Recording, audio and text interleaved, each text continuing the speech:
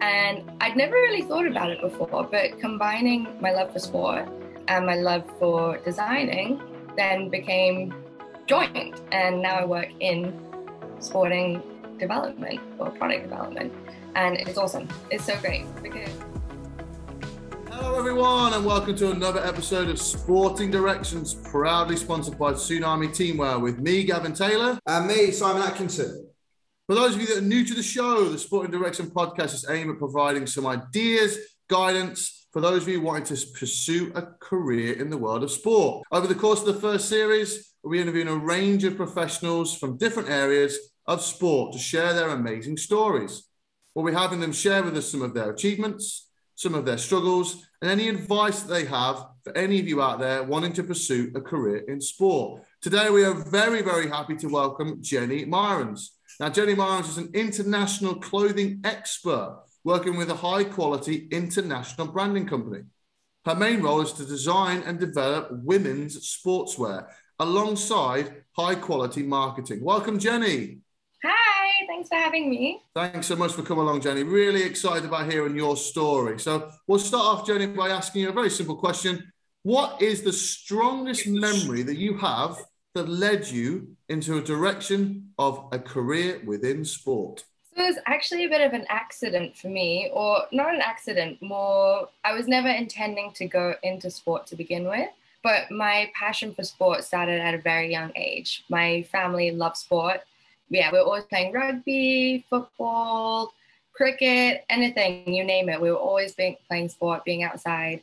So it was a bit of a coincidence that it lined up that I got to work in sport, but I actually studied fashion in my university days.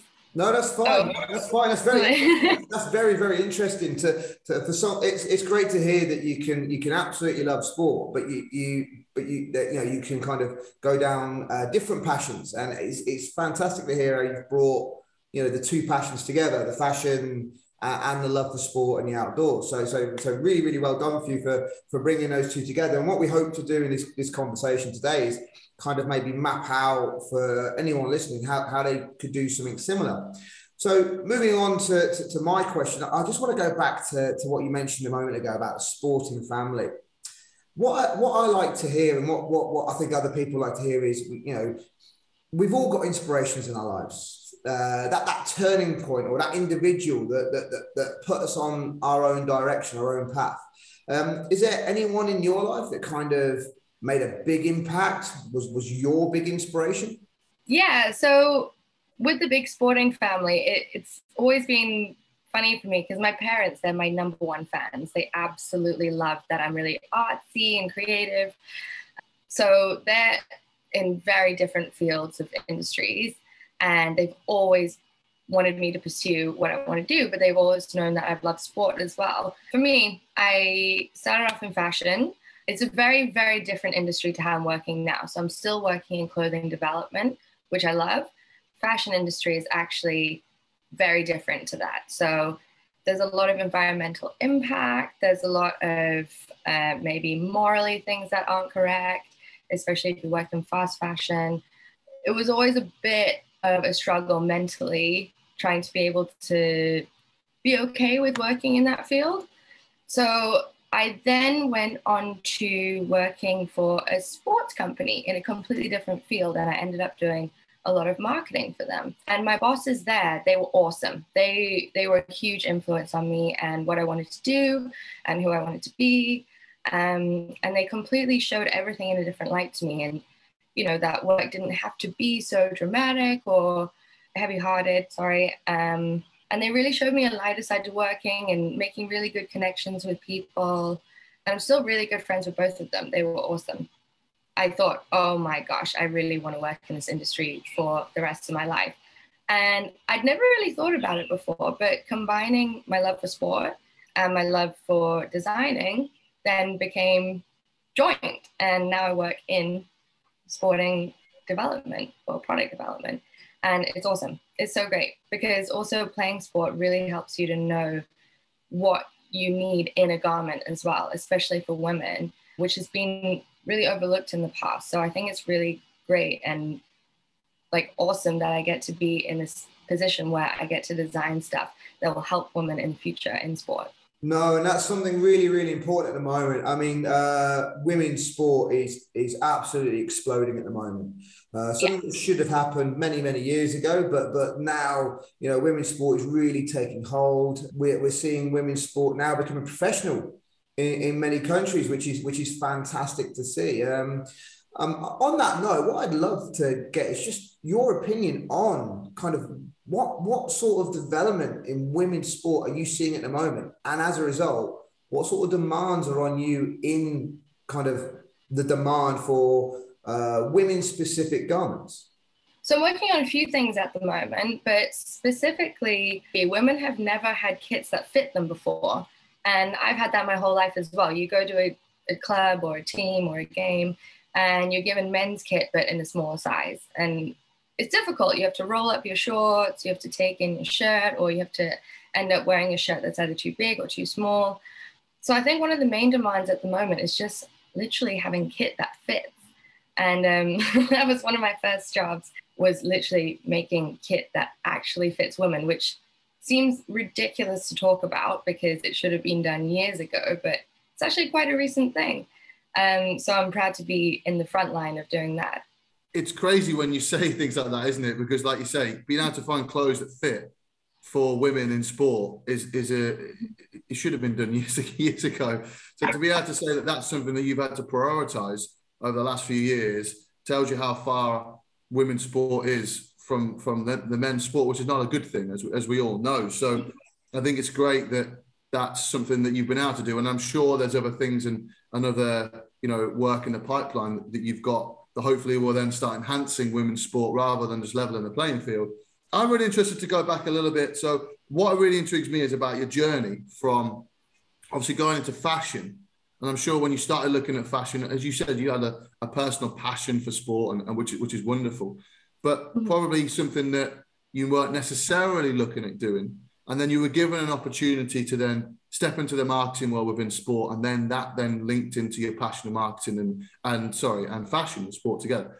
So I kind of want to ask, where did you get the courage to make that move? And the reason why I ask that is because both Simon and I, as PE teachers, we both are pushing women's sport all of the time because we're huge advocates for it. But there is a stigma, unfortunately, as I'm probably we all agree, on women's sport. And I'm sure there's also a stigma of women like yourself working within the sports field as well. So I just want to ask a little bit more like of a courage. How did you come up to that courage and go, do you know what? I am going to take a step from fashion, something that I worked at university. I'm going to go into a new field of sport that you've even said yourself is very dated. And I'm going to make a difference. So I just want to know, where did you get that courage? What made you go, you know, was there a moment, a day where you went, yeah, I'm going to do it, and this is why? I actually had a really inspirational boss in my last job. She was the first general manager of a rugby club in Hong Kong. She was awesome. Like, I learned so much from her. She gave me so much courage, passion, everything. And she actually changed me quite a lot in a really positive way. She just gave me that confidence to be like, I can do anything. I have worked with mainly men in, you know, with working in sport. To be honest, about 3 or 4 years ago, I was really shy. And I probably wouldn't have had the courage to step up and be as strongly opinionated as I am now, or at least be able to voice it. But she actually gave me a lot of courage, and she taught me so much that I didn't even know about myself, or how I could be in a team that's full of men and get my voice heard and really make a difference. So I think she's probably the main reason that comes to my head of how I got the courage. It just mimicked her. I just wanted to be her. So yeah, I just basically looked at her, saw what she was doing, and gave it a go myself, and it worked. I mean, that's really positive to hear about a female role model there for you, wasn't she? You know, and that's something that myself and Simon and a lot of PE teachers listening we often look at, trying to find and use female inspirational stories and role models like yourself there. and obviously the person that helped you get to where you need to be. So that's really, really great to hear. Normally I like to ask a question now about, and obviously in your situation, this is quite prevalent, about kind of barriers in how you got to your role. But I'm going to kind of ask it slightly differently with you, because I think you're one of an interesting guest for us, because being a female in a very male-dominated industry, there must be loads of barriers in place, either for you personally or for your ideas, perhaps in what you're trying to pursue, or perhaps even deeper than that in terms of potentially the garments that you have ideas for. So either one of those three, I'd love you to just share with us and the listeners, like, what kind of barriers are there or have you experienced? And either in a negative way, listen, there are lots of barriers and this is why, and they need to change. Or no, actually, there were barriers, but things have changed now for the better. I genuinely don't know the answer to this. So I'm really interested to know, is there still lots of barriers in place, or are they diminishing, or is it still a problem? I've worked in places where it has been and it hasn't been as well. At the moment, fortunately, everyone's excited to hear my ideas. They brought me on as a woman because they want to hear my ideas, and they want to, they really trust my judgment and they really trust what I have to say. So that's a really liberating experience. In my previous, maybe like my first job, it wasn't that way so much. And yeah, it's hard because you get talked over a lot. When you start talking, people just talk over you. Yeah, it's more just, it's not so much they dismiss you, but it's almost like you're not there a lot of the time, which is pretty sad to say, but it's true. And I've talked to a lot of female colleagues as well who've said exactly the same thing. So I don't want to say that I've been really hard done by, because I haven't. I've had a really great time in my career and had a lot of men really respect me and what I do and trust my judgment. But I also have experienced in the past a lot of, not too negative, just little things. People talking over me, taking my ideas, things like that. Yeah, unfortunately, I think I speak for most people. We've all, I think, had contact with leaders that maybe don't inspire, maybe kind of aren't the leaders that we need at the time, or maybe leaders that, don't exhibit the qualities we really want. And I can see that straight away it has, affected you. And I can see that obviously those memories coming up. And I think back to many, many leaders I've had who have, like you said, talk over you, steal your ideas, and don't value you. And what I would personally be saying to any leader out there is watching this video is when you were talking about the inspirational leader, that gave you courage, gave you passion, empowered you. What was her name, by the way? You never mentioned her name. Oh, Sarah. Yeah, she's fantastic. Sarah, yeah. She used to play for Scotland as well. So she's just absolutely like untouchable. She's just so great.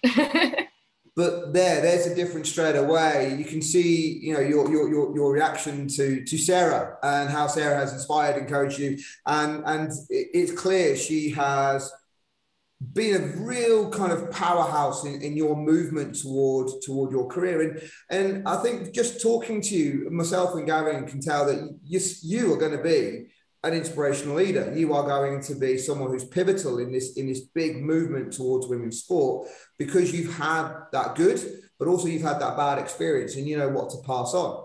So anyone listening to this who is one day finding themselves in a leadership position, I would say, it's our responsibilities as leaders to empower, to encourage, to give courage, to give passion to others, so that they can pass that on. Would you agree? I absolutely love that. It's weird because, as I was telling you before, like everything sort of has fit into place for me along the way. Like I've gone through a lot of very different pathways to get to where I am, but it's sort of pieced together in a perfect situation for me. And with you saying that like I've never really pieced those bits together either. And you saying that, put it together for me, and it looks like a great future. And it would be great if I inspired somebody to want to go into that as well. Well, that leads me perfectly on to my next question. So moving forward, Jenny, and you're that leader, you're that groundbreaker. What I'd love to know is, someone, a young girl, a young boy, listening to this, loves their fashion, loves their sport. What advice would you give to them if they wanted to move in the same direction you have, if they wanted to move into that industry of sports clothing, teamwear? What advice would you give them? So I think your podcast is great, because if I'd listened to this when I was at school, I could probably cut out a few middlemen to get to where I am now. So if somebody loves sport and they love designing as well, going into sports apparel design is an amazing job. So I would recommend it to anyone. You have to take a few steps to get there. You have to have a love of sport. So knowing your sport inside out is very important, because if you're designing for a certain sport, you have to know why the garment moves like it does, or why you're designing it like that. So you can't really just go into sports apparel not knowing the sport. With me, my main sport that I focus on is rugby. So as a rugby player, I know how the garment should move, what needs to be stronger, what will be pulled more, what will happen when you get tackled, and how it will react with the ground. It's very technical with fabrics. So definitely know your sport inside out and why you're designing. If you want to go down the university path, you must do fashion design, because you learn a lot there of literally how to design.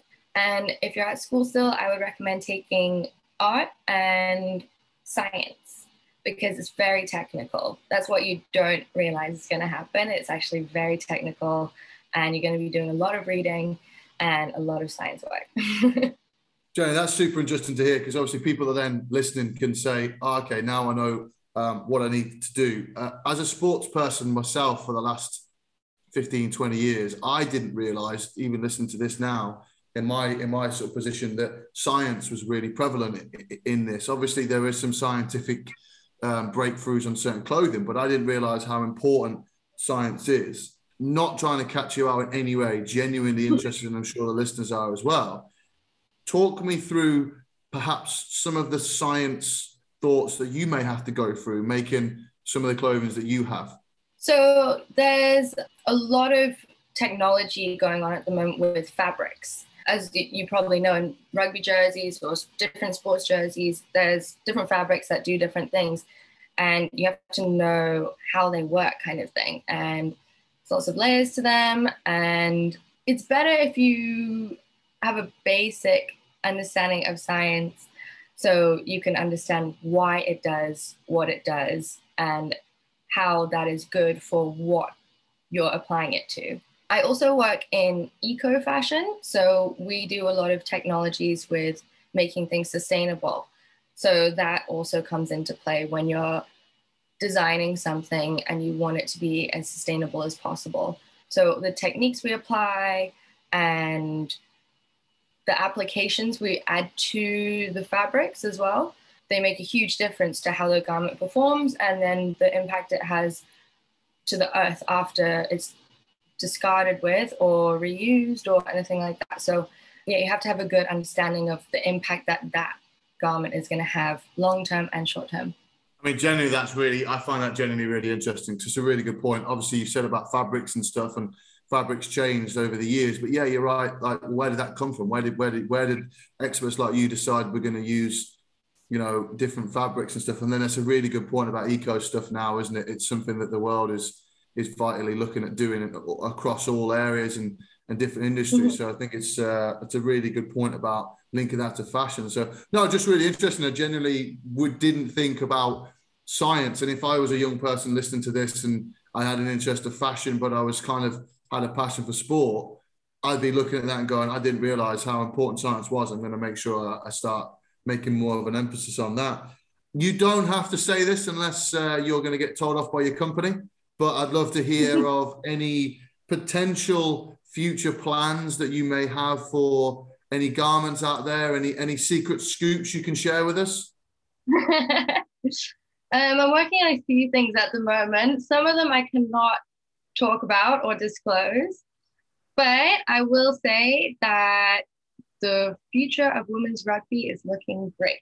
And we really are looking into making it a way more looked at sport and making the women of rugby more heard and seen and protected.